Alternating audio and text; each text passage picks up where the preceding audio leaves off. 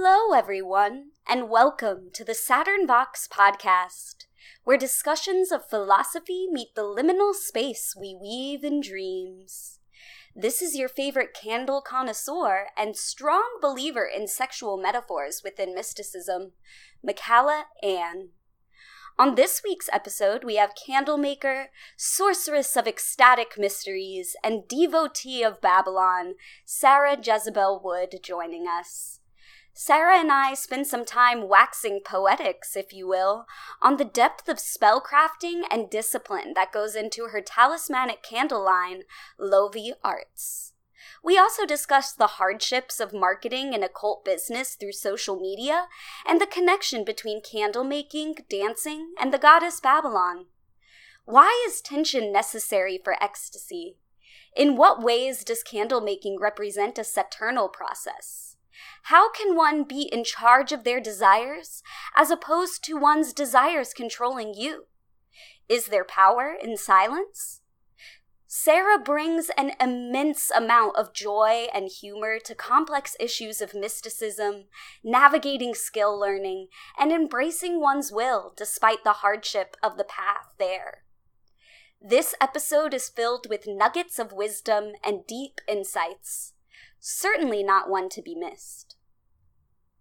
If you find this podcast interesting and want to show some support, consider checking out the Patreon at www.patreon.com/SaturnVox. I can also be found on Facebook, Instagram, and Twitter at SaturnVox.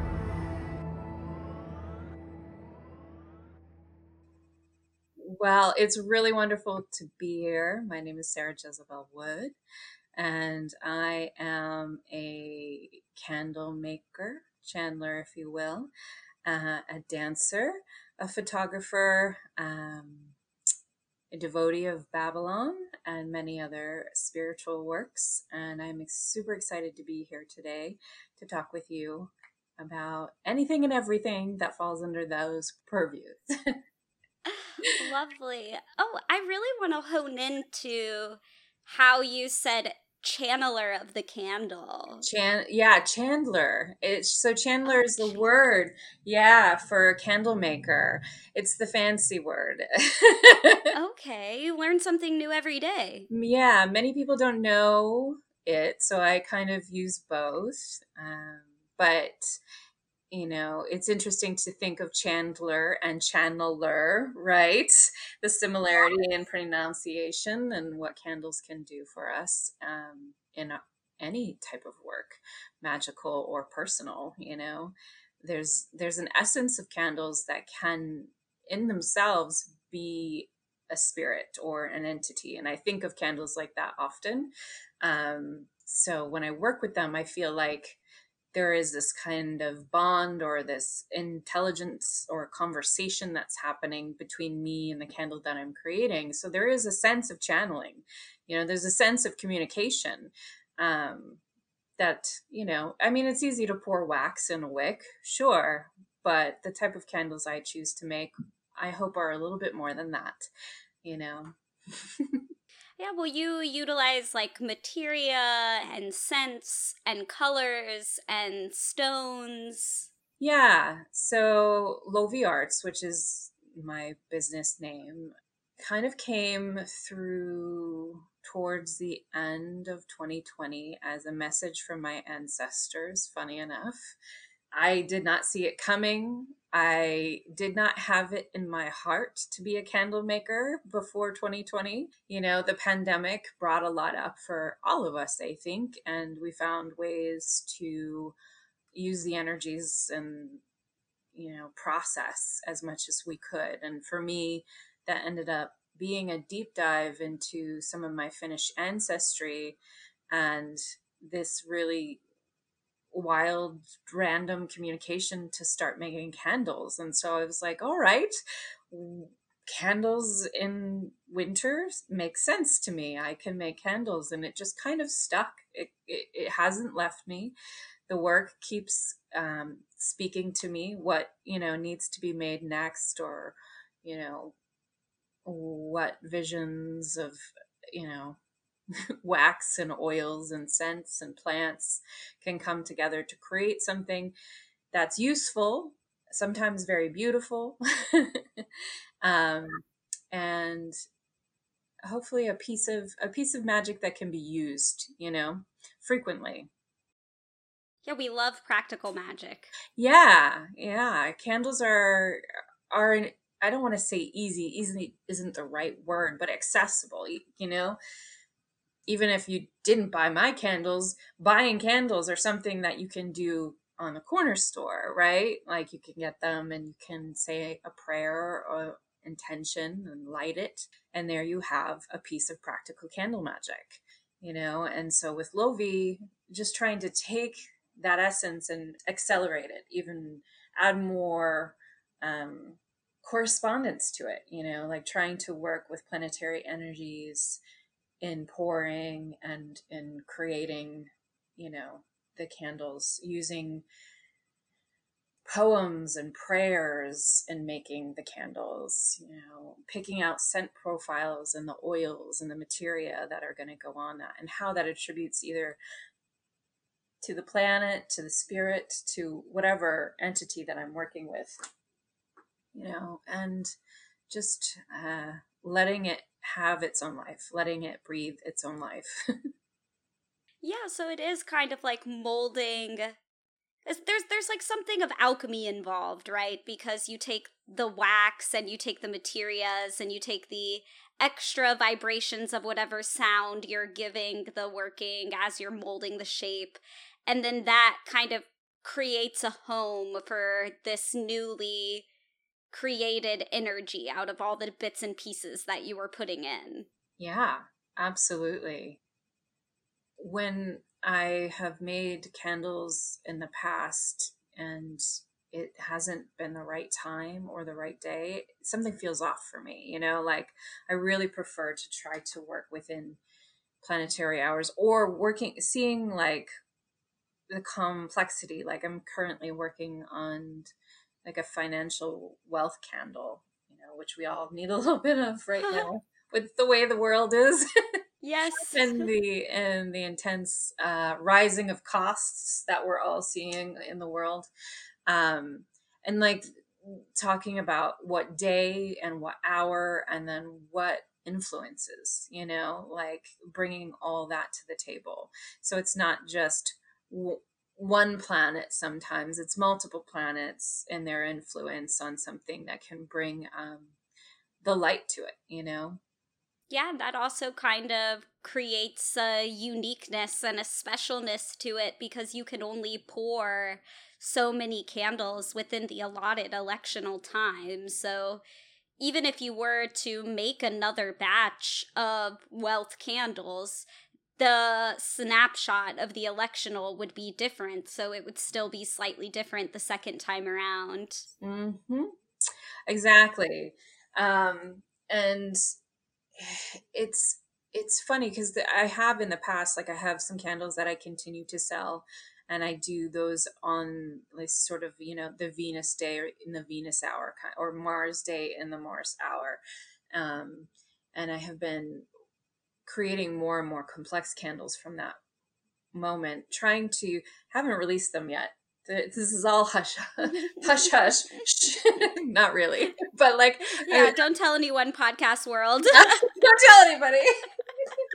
Like, as wonderful as those candles are, there's just more to be done, and the more specificity, I think, there's more benefit to it too. I think that people who want to use those, like having that information can kind of also help align people who are purchasing candles to kind of get into that, like, oh, this is a wealth candle that will work with these planetary energies in this way.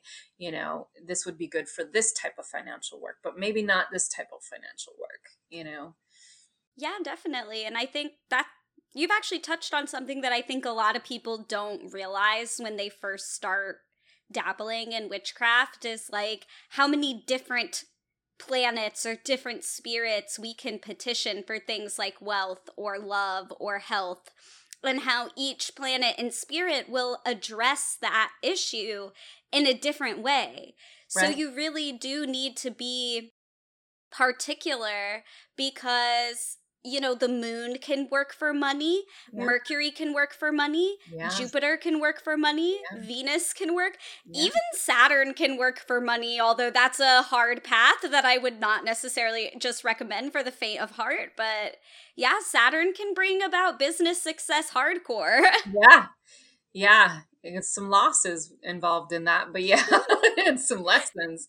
Jupiter can too, and sometimes the largesse of Jupiter, you want it in a certain way, but not in all the way, right? Yes. Jupiter's not inherently always positive, right? So it's kind of trying to get to the minutia a little bit, to get into those details. And I look forward to releasing those candles, coming in the spring, summer. I've been enjoying a little bit of,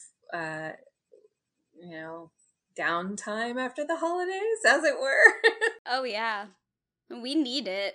Yeah, the holidays were wild. So, and I'm very, very lucky to be making candles for folks. And, Lovi's so new in its creation and its birth, that like I'm still a creator that's trying to find that path, that path that really works for Lovi.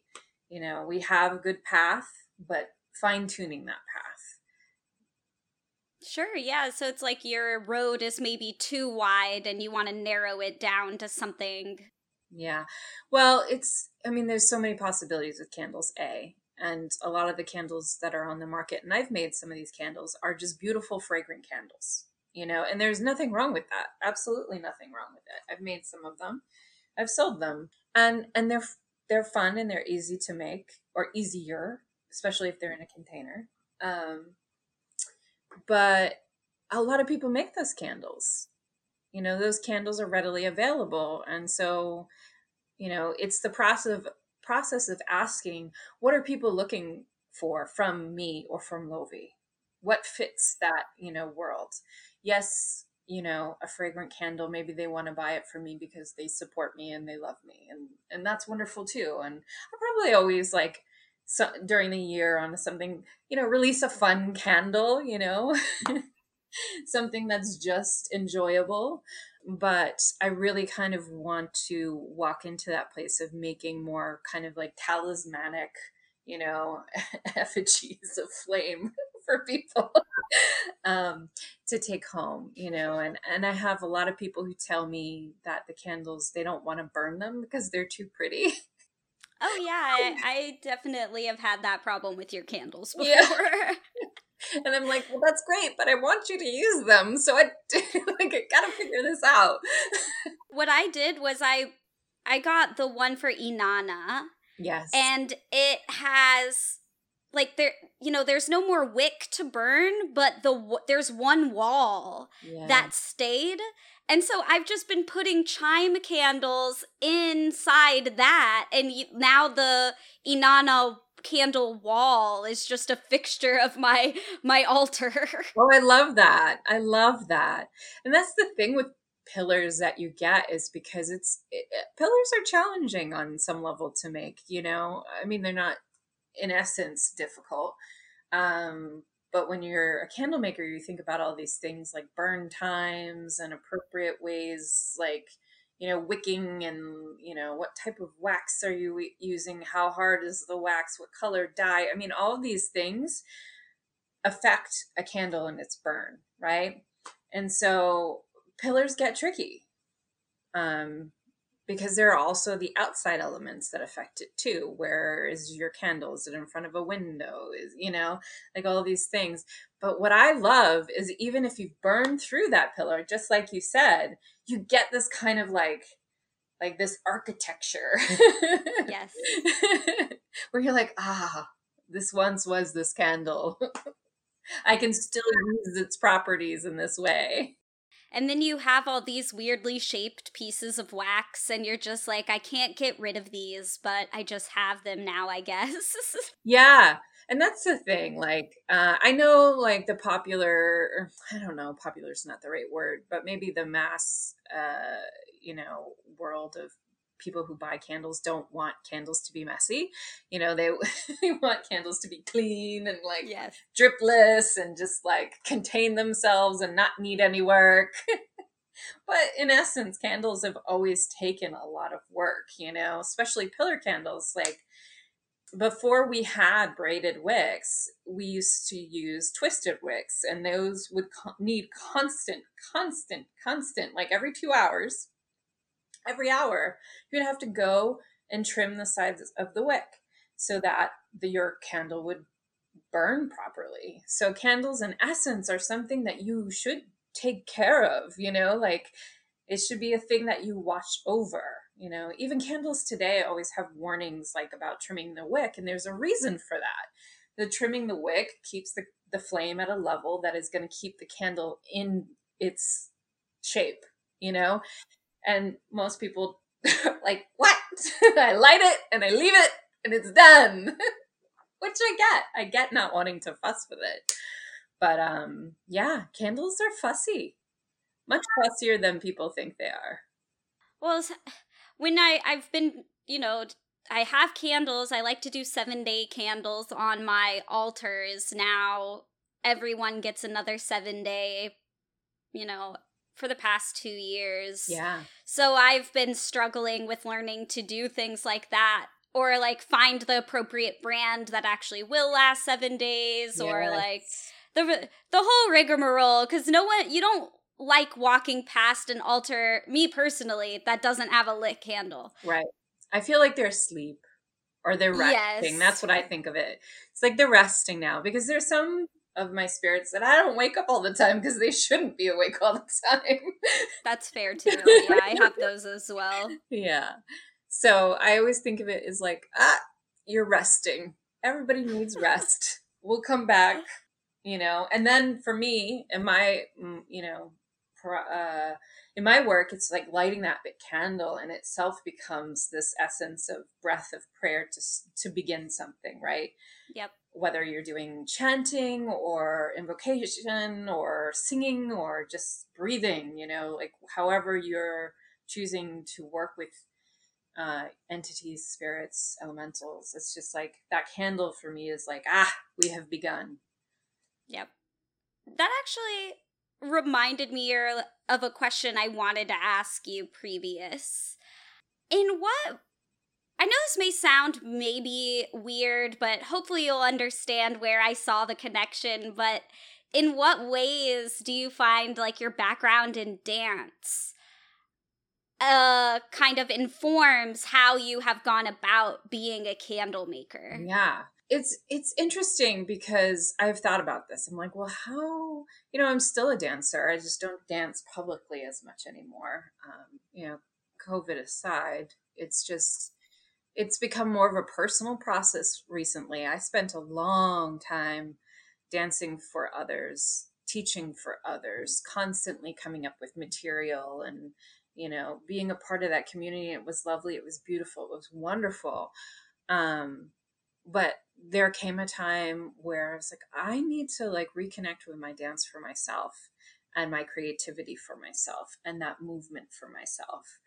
And I feel like how it's kind of transformed into candle making in this world is, I always think it's like one of the things that kept coming to me was when I first started Lovi is the dancing flame, right? Like how we watch a flame dance and move, and maybe we interpret it. Maybe we're looking at the candle to give us messages. And I feel like in the same way, it's just like dancing is that movement and that creativity of spark and flame, right? Like there's something that you don't necessarily know which way you're going to move unless you're in a choreography. But freestyle, you're just, it's a feeling, right? It's a movement in the body that is in essence a type of ecstasy, right? Like a type of euphoria. And I feel like flame and fire, that element in itself relates really well to that state, right? Ecstasy, euphoria, inspiration. So I don't know, it just fits. It fits. And for me, like, you know the groundedness of the wax, which seems a weird thing to say when I say it, but when I think about it, it's just like wax is water that catches fire. Oh, wow. Right? Like on some level in my head. I mean, in essence, it's way more complicated than that. But it's a liquid, right? And before it hardens, it also has this fluidity, this nature of its own. And I feel like that also really relates to the dance world, right? It's like constant movement, trying to find center, trying to not find center, wherever you're going, it's a process of creation. Yeah, actually, when you were mentioning fire as ecstasy, that was making me think of the lust card in Crowley's tarot. I mean, you don't have to view it as her dancing on the beast, but I've always kind of viewed it as her doing a little dance on the beast. Right. Well, I mean, if you just even think of the idea of riding a beast, you're not going to be still. Like, yes, the card looks still, but it would be a whole process of moving one's body in movement with the beast, And in the lust card, you can definitely see that she is in a pose. Babylon is in a pose of ecstasy. She's triumphant. There's a power that is seating her there, right? Like this is a powerful pose. This is a powerful moment. And so absolutely, it's ecstasy, it's movement, it's joy, it's in itself a type of flame. Yeah, that's interesting because up until I started talking to you about all this, I could see the connection between like belly dancing and Babylon. Yeah. But not as much candle making in Babylon. Right? Yeah, but now I feel like I see it a little bit more deeper now. Yeah. I mean, I feel like the essence of my life is a lot of water that tends to catch fire. Which take it as you will, but it's that water has its own movement, and it can be violent, it can be calm, but it's not ever, well, sometimes it's stagnant, but you don't generally want water to be stagnant. But a lot of things happen under the ocean, a lot of things that we don't know about the depths, and that to me, like if we're going to talk about correspondences and we're going to talk about Babylon and we're going to maybe talk about Bina, right, and the essence of the Great Sea, right, because in a lot of thelemically she ends up in being in Bina often in that space. She has other associations at different points, but the main one that she gets categorized in is in Bina. So is she the categorized mostly with the Sephiroth or with the pillar of severity in and of itself? The Sephiroth mostly. I haven't read a lot of her being just strictly in severity, because there have been things that have been written. There are formulas that are attributed to her that kind of connect her to different places. But like Yesod or Netzach, these are Gabora, like those are the three below. So, and that kind of touches on both sides of the pillars. So not necessarily just severity, because in Bina, she becomes, the essence of the great mother, the mother of us all. Yeah, the womb. Yeah, the womb and the tomb. Yeah, and that's a good metaphor for her because there's a claustrophobia and like a darkness and like a harsh churning and regurgitating going on in that womb of Binah. And even Tet, the letter that's associated with the lust card, it means to chew, like to chew food. So there's this like depth churning and regurgitating going on in the letter placement as well. And I think that's something people miss about ecstasy. I'm glad that you keep mentioning this like water catching fire, because I think that really does emphasize like ecstatic experiences as like these moments of the tension between two opposites. Yeah. That's where you find your ecstatic consciousness. You're never really going to have an ecstatic moment if you're on one side of the pillars or the other. You need to be oscillating in that space of tension between the two. Right. It's vibration, right? What is everything that lives? It vibrates at a different speeds, but it's all vibration, right? And the faster we vibrate, or the more that we create vibration, however we choose to create it, is a moment to step into ecstasy. Like singing can vibrate, it literally vibrates. It vibrates your throat, it vibrates your lungs, it vibrates your body. Breathing vibrates, movement vibrates. Like these essences of consciousness can be attained by all these tools.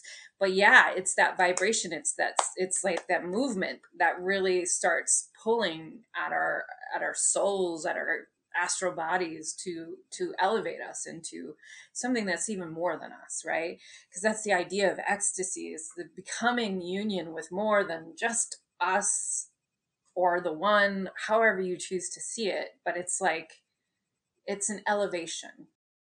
Mm-hmm.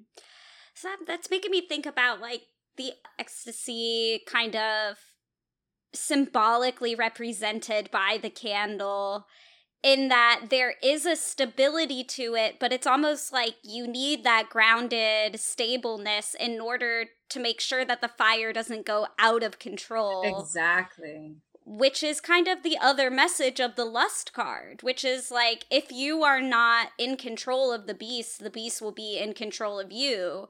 You'll have an ecstatic moment either way, but is it going to go terrible afterwards when you wake up from that moment? Or like, are you going to be happy that you had that experience? Absolutely.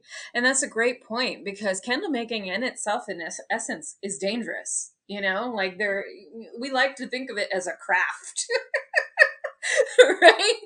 But let me tell you, when wax gets hot enough, it just busts. And you don't want that, but that's the thing, right? There's this alchemy to a candle, right? You do have that stability, and you have an understanding of how hot that wax can get before it melts, right? There's a reason why people are always told, don't leave a candle unattended. Except I do it all the time. There's a reason that's said, and that's because, it is a potentially dangerous object, right? It could set your house on. It has set houses on fire, right? Like, and we don't want that, for anybody. Peace be to all the candles burning in your lovely homes right now. But yeah, you need that stability, you need that, the space around it. Proper caution. Yeah. You need the stage for the dancer to appear on. Exactly. She needs room. And I love this also kind of a comment if you are looking at the Saturnal correspondence of Binah. There's also this, like you were saying, I have to make sure that my wick is a certain material. I have to make sure it's certain length. I have to make sure that my candle cools to a certain point before I add another layer if I want there to be stability. And those are all Saturnal things. Yes. We're making sure that the structure is correct so that the dancer can adequately perform on stage. Absolutely, because if you don't, right, you end up with, all sorts of things happen to candles that people don't know about unless you make candles. It's like wax can harden very strangely and not look the right way. It looks like curdled if you pour it at the wrong temperature. And then you'd be like, what did I do? And it was just, you poured it too hot, you poured it too cold. And it's all based on the essence of the wax itself, what wax you choose. All these choices are very important. But yeah, it's a completely Saturnal process. It's even more Saturnal than I originally thought it was, because I was like, oh, this is a lot of detail. If you really want to make a good candle, you really want to think about all of these things. You want to add the fragrance at a certain temperature, great. And then you want to pour at a different temperature, but you got to get the temperature at the right height to even add the fragrance, I was like, oh, okay. And it took a lot of muddling for me, and a lot of candles that smelled good, when I made them, but didn't necessarily have a lot of throw or as much throw as I wanted. And that's all based on temperature, and you don't, it's a lot of trial and error too, because as much of it is written down, companies give you this idea, when you buy a wax, of what the things are, but you've got to kind of work it out and make sure that's true for the fragrance and oils that you're using, and, the molds you're using and the things that you're trying to do with the wax. I try to always, I make the candle base, but then I decorate that candle and create basically another candle on top of it. Yeah. Which takes a while, I love the vision of those candles, because they look like how candles should look in my head. I'm like, all candles should look so drippy and lovely and messy. I agree. And also be able to perform well, which, the truth is candles probably often looked like that in history, because, you're burning tallow, you're burning inefficient waxes that would drip a lot faster. But yeah, extremely Saturnal process. And I've stayed with it. As Saturn would want. Yeah, exactly. I'm doing it, Daddy. Don't be mad. Yeah. Yep. Okay, so I realized earlier when we were talking about Babylon that some of my listeners may not really have a good idea, unless they're involved in Thelema or OTO circles, who you are or who we are talking about. So did you maybe want to give a little brief introduction to the goddess? Yeah, so she has an interesting story, and it's nearly impossible to encapsulate in a short time frame or a couple sentences. But she kind of evolved through Crowley's, but not just Crowley's. We have essences of her with Dee. We have essences of her in Inanna. We have essences of her through time that she has appeared, but the most famous, or the most notable, I don't know, the most talked about, let's put it that way. Because I don't want to really alliterate that. Crowley's the most famous, but he's the most talked about, maybe. That she appeared to him in the visions of the Aether, right? The Cry of the Aether, which is a Enochian working that Crowley did. And she appeared to him in these visions and related completely to, the Whore of Babylon originally, where she, he took a lot of inspiration from Revelations and the Bible early on in his childhood, because his family was devout Christians, so he was very, very informed on the ways of Revelations and who the Whore of Babylon was. And so we have this sort of like this creation of a goddess that has always been here. So it's kind of this odd thing where it's like, I think most of us who work with Babylon know that there is an ancientness that is kind of ineffable to the work that she does, even though she's become such a modern goddess in our eyes, right? So we have this sort of biblical introduction and effects into Crowley's psyche. And, before that, we have the appearance of her through Dee's work, also scrying the Aethers. So there's this connection with the Aethers and her appearance, but she encapsulates that passion and lust and power and, ecstasy of being that is possible on this plane. Some people call her the goddess of witches, where there is that essence of her that is wild and untamed and ultimately sexual, and and really she is they. It's like it's not, like she's more than just one, right? But I don't know if I did a good job on that. It's hard to describe her. No, I learned something. I didn't know about that connection with the Aethers previous. So would you say then that Babylon actually is likely more of a title than it is a name? It has been said, and I would say, and I think it's both, honestly. I think that's the complexity of it. I think Babylon can be a title, but I think in essence is an entity too, because we have a lot of there was a whole movement a couple of years ago about Not Your Babylon, right?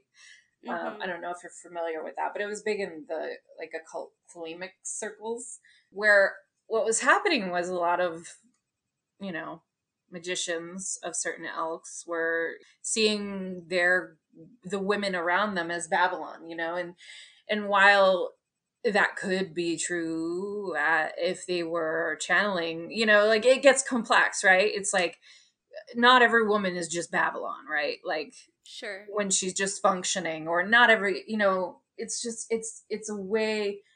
There's a whole process that has to happen to take that on, right? There would have to be a ritual or an invocation, a vocation like that is occurring to make connection. But no one's like just Babylon, like your girlfriend's not Babylon, guys. Sure, but this sounds like a misunderstanding based off of the way that mysticism employs sexual metaphor in a way that our average society is not equipped to handle.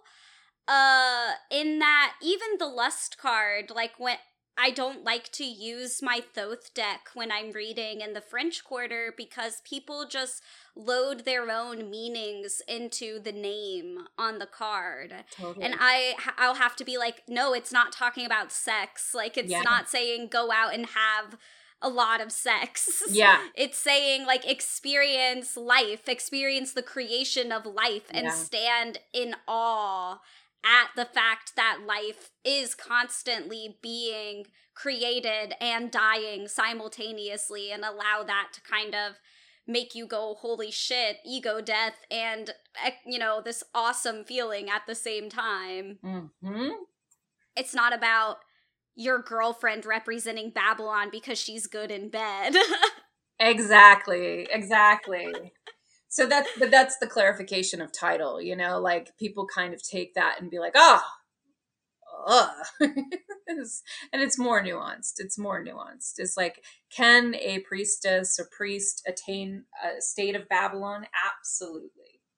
Yeah, well, it's happened before previous. There are plenty of stories, even, I'm going to forget her name, but the woman that Jack Parsons insisted was Babylon. She took it on herself later. Like, he tried to put it on her first, and she was like, no. And then when he and her split ways, she did her own invocation. Exactly. So you're speaking about Marjorie Cameron. And yes, thank you. Yeah, and so Jack Parsons, like, his whole goal before she walked into the picture, he was doing this Babylon working. He wanted to bring Babylon to Earth. That was his whole working. It's Liber 49.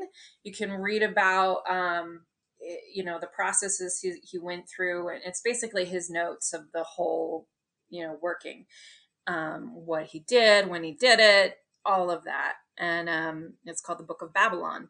And so that was his intent, was to actually physically manifest Babylon in a living woman on Earth, right?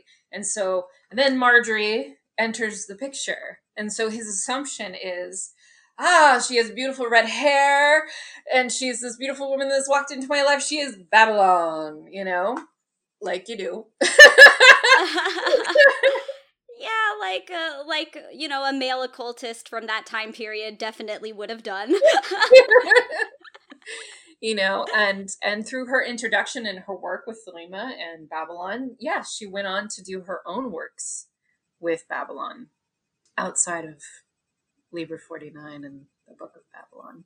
She reclaimed her own autonomy there. Good for her. Yeah, and I feel like Babylon is about reclamation in a lot of ways, Yeah, I mean, that would be my next question, I guess, is, like, in your opinion, what would be the benefit of incarnating Babylon in an actual, like, physical body when it's really like an archetypal energy that sustains life already? Right. Like, it's already on Earth, it's just not tangible in that way. And it's interesting you bring that up because I've spoken to other magicians and other occultists who feel like it's extremely dangerous, because they feel like Babylon is so large and so archetypal and so many things at once, and not all of them very easy things, like there's this essence of love and war and passion and violence, and like creation itself is messy, right? And trying to inhabit all of that into a person seems, ill-advised to some, and I think that there are others who, while maybe it's not a complete internal, encapsulating embodiment of Babylon, are kind of touching on like maybe the tip of Babylon, as it were, like almost as an honorific, like a state of being. Yeah, I mean, it seems like to me it would be, there's a difference between an invoking something completely into your body and like allowing yourself to completely be a home for a spirit, right, versus just channeling that spirit. Exactly. Just working as like a mouthpiece, exactly. A funnel for their words. Yeah. So I'm just trying to figure out like what the purpose, like what would you benefit from getting Babylon to completely invoke? To completely embody? I don't know. Like that's a great question. Like annihilation, maybe, I think that would be a really good, or ecstatic rebirth, like I could see that as well, because really, Babylon is the channel, right? The adept goes through Daath and meets I'm going to butcher this name. I always do. The demon, and has this whole annihilation, ego death experience, and then is rebirthed into Bina through Babylon, right? Yeah, because you're not supposed to kill Karazhan. That's the beast you're supposed to learn how to ride. Exactly. So Babylon is the act of not killing your ego, but saying, the ego is no longer in control of me. Exactly. I am in control of ego. Yes. I like that. Yeah. So how do you, did you get into that through, are you in the OTO? Like, do you do Thelema religious style stuff, or was that more like birth? I don't know what I'm saying. Birthed out of the belly dancing kind of naturally. My introduction to Babylon did come through the Thelemic current, absolutely. And the work there, because she is present there. She's absolutely present there. And she, along with Nuit, are two of the primary goddesses in Thelemic workings, which I really, we kind of go this fire water thing in my head. Like, again, kind of maybe taking too much nuance out, but like you have Nuit, who is the encompassing one of the night sky, the everywhere, the all things. And then you have Babylon, who is also like this, the spark of spirit, of ecstasy, of rebirth, of, regeneration. It's beautiful, Yeah, this idea of Babylon, it's almost making me think of, how Brahma is always copulating with his wife? Yes. And if he stops copulating, all of existence just ceases. Right. Like they actually are required to be copulating for existence to be. And I feel like that is the Babylon metaphor, is like she always is engaged in ecstasy so that we can even have any moment at all. Right. And it's and again, like we bring this back to what we were talking about earlier about vibrations. Just like the copulation in itself is vibrating with another individual, right?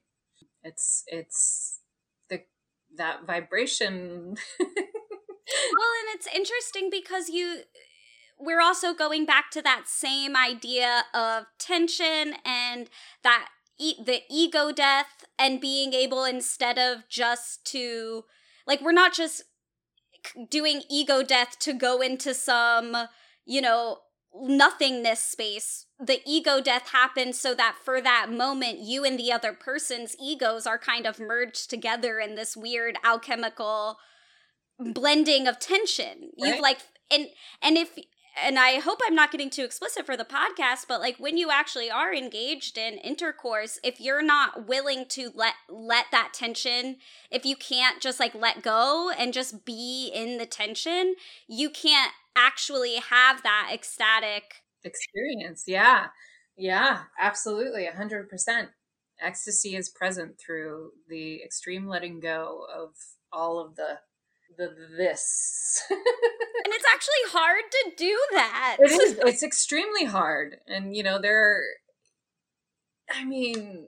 especially within an intercourse sometimes, like getting out of your own head. Yes.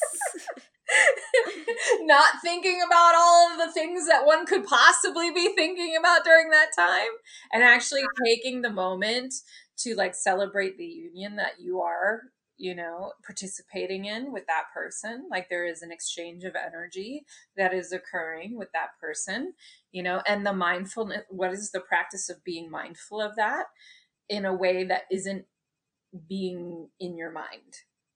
Yeah.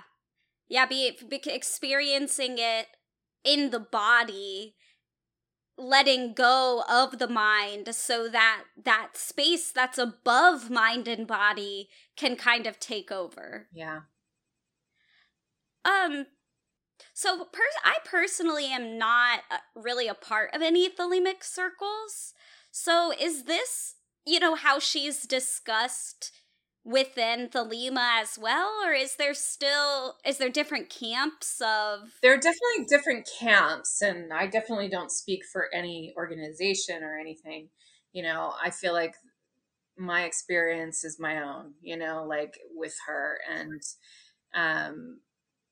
just, the way that she's opened my eyes, the way that I've experienced her in my life, and through the communications with other magicians. But there are kind of, Babylon has grown, there are people who are working with her now that are doing a lot of incredible work. Georgia is one of them. She's written a hymn to Babylon recently out, and she has a temple to Babylon. And that's outside of the OTO, like it's totally separate. So, she kind of might have started within the realms of the Thelema current under the OTO, but she's always been much bigger than that. You know, Diu is an example of that. You know, even the Bible, like if you kind of follow the current back to that way, I mean, you can follow the current in many other directions too. There are other examples of her that exist. But Kenneth Grant is another occultist who did a lot of Babylon work, and he was in the OTO, left the OTO, started his own thing, you know. And for him, you know, there was a lot of discussions about the Kalas, right, and the sexual energy of that, and what that looked like in Babylon. So the, you know, the space that she held and within Crowley's Babylon has now blossomed into so much more work that is being done currently, you know, by different occultists. And cool. Do you feel like then there is, like, I know that some people kind of approach Babylon as a feminist figure. Do you view her that way as well? I know you said she is kind of liberating from maybe societal norms of gender role. Yeah. Yeah, I think it's even more than feminists, right? Like, I think, yes, absolutely, feminism is under her purview, but I think, you know, we can go beyond that. I think that's absolutely possible because, you know, Babylon isn't just for women. You know, it's not just a woman thing. You know, can she uplift women? Absolutely. Can she empower women? Absolutely. But she can empower anybody, you know, like she, regardless of gender or how people identify. I think that's really out the window, especially now that we have so much verbiage and communication that is happening and like learning and like, you know, we're in a different era and she has the ability to grow with that in a way. And I think she's always been that way. It's just like the binary is really easy for people to focus on because that's what they knew, right? Like that's kind of the way that the world was presented to them. And now, but like when I think of it, it's like, is energy binary?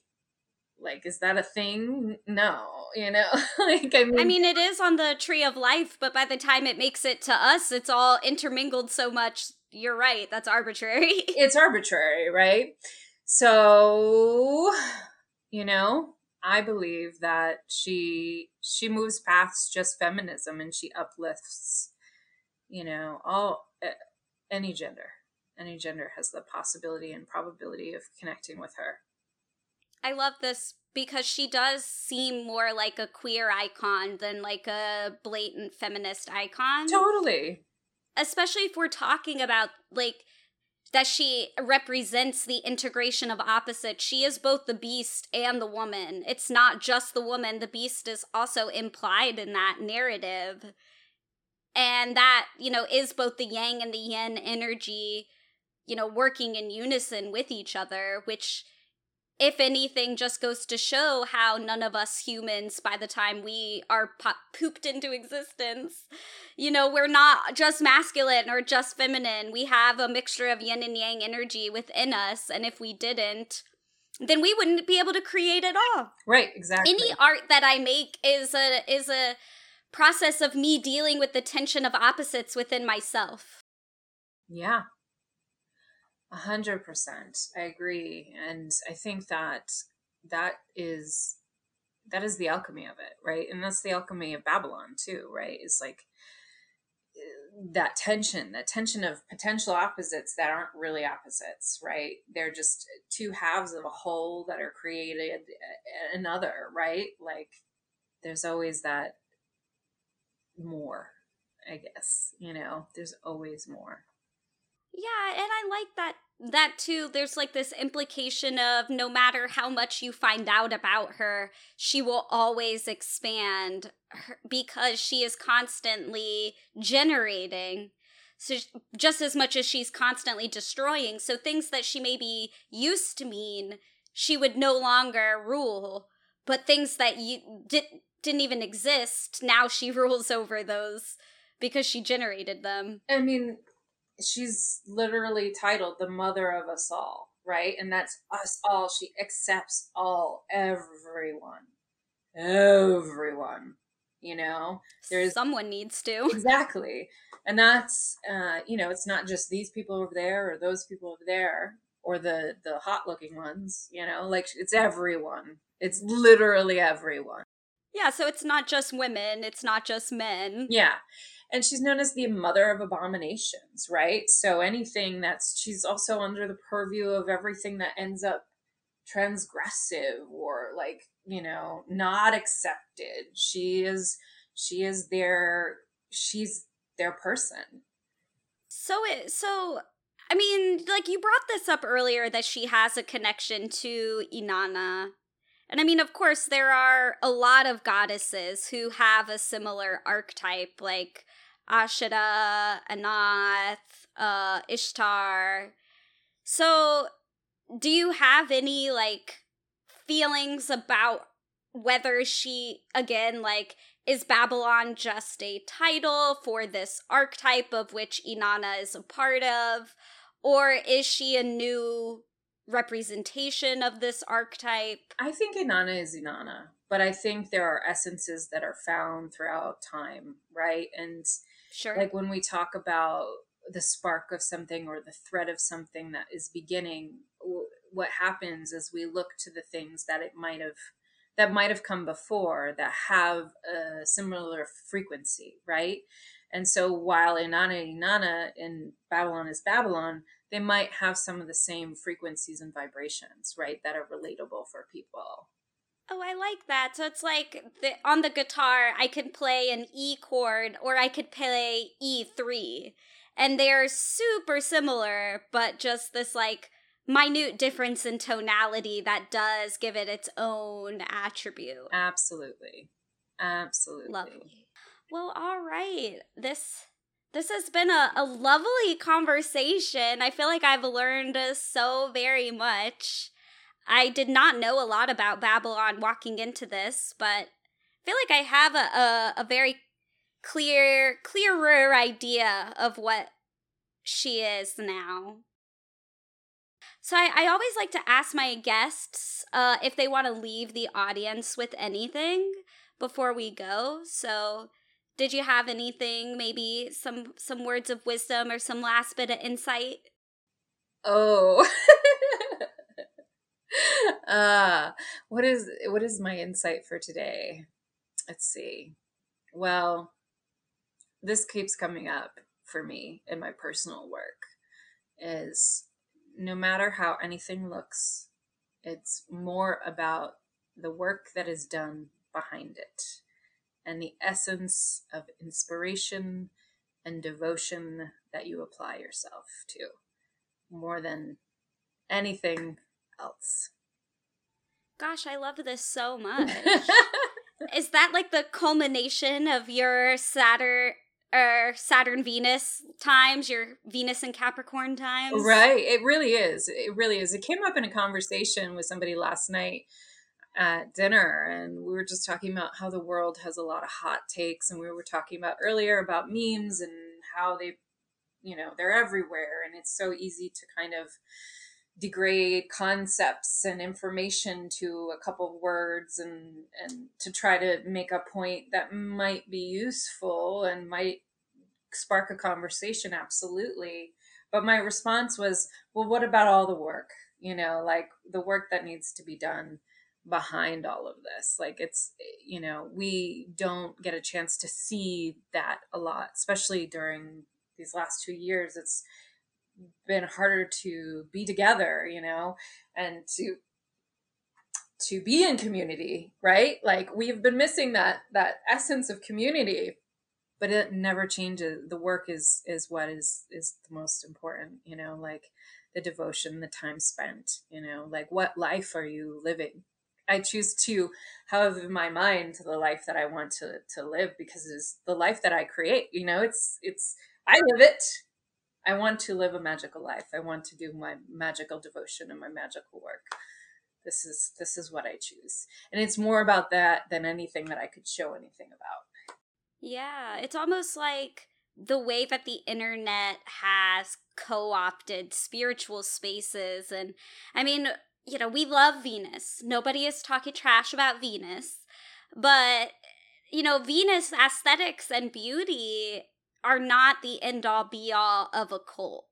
And it has kind of become a bit, your most popular people on social media are the ones who are the most attractive or know how to take the best photo or, are really good photographers. And I would never discredit any of those things. Those are all skills in and of themselves, and they're, even knowing how to dress yourself or do makeup is a skill that I would never knock. But at the same time, those are not occult skills. Right. So, yeah. So it's weird to me that has become the pinnacle of how to become a popular occultist. Mm-hmm. Because I feel like those are separate things, maybe a little bit. To me, yes. Like I can't help but go to the meaning of a cult, which is hidden, right? The thing that, and then we have the famous to know, to will, to dare. So it's like, it's challenging for me, and maybe I'm older now.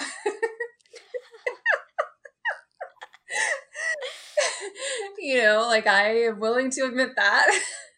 It's still hard to grapple with, though, I understand. It's still a challenge, like I have folks in my life who are like, you should share more of what you do online. And I'm like, oh, it's so tricky for me. Like it's a very, it's so personal. It's my life, it's my heart, it's my soul, and a lot of these things, it's hard for me to think of like taking a picture and being able, and I'm a photographer even, taking a picture and being able to really do it justice, Yeah.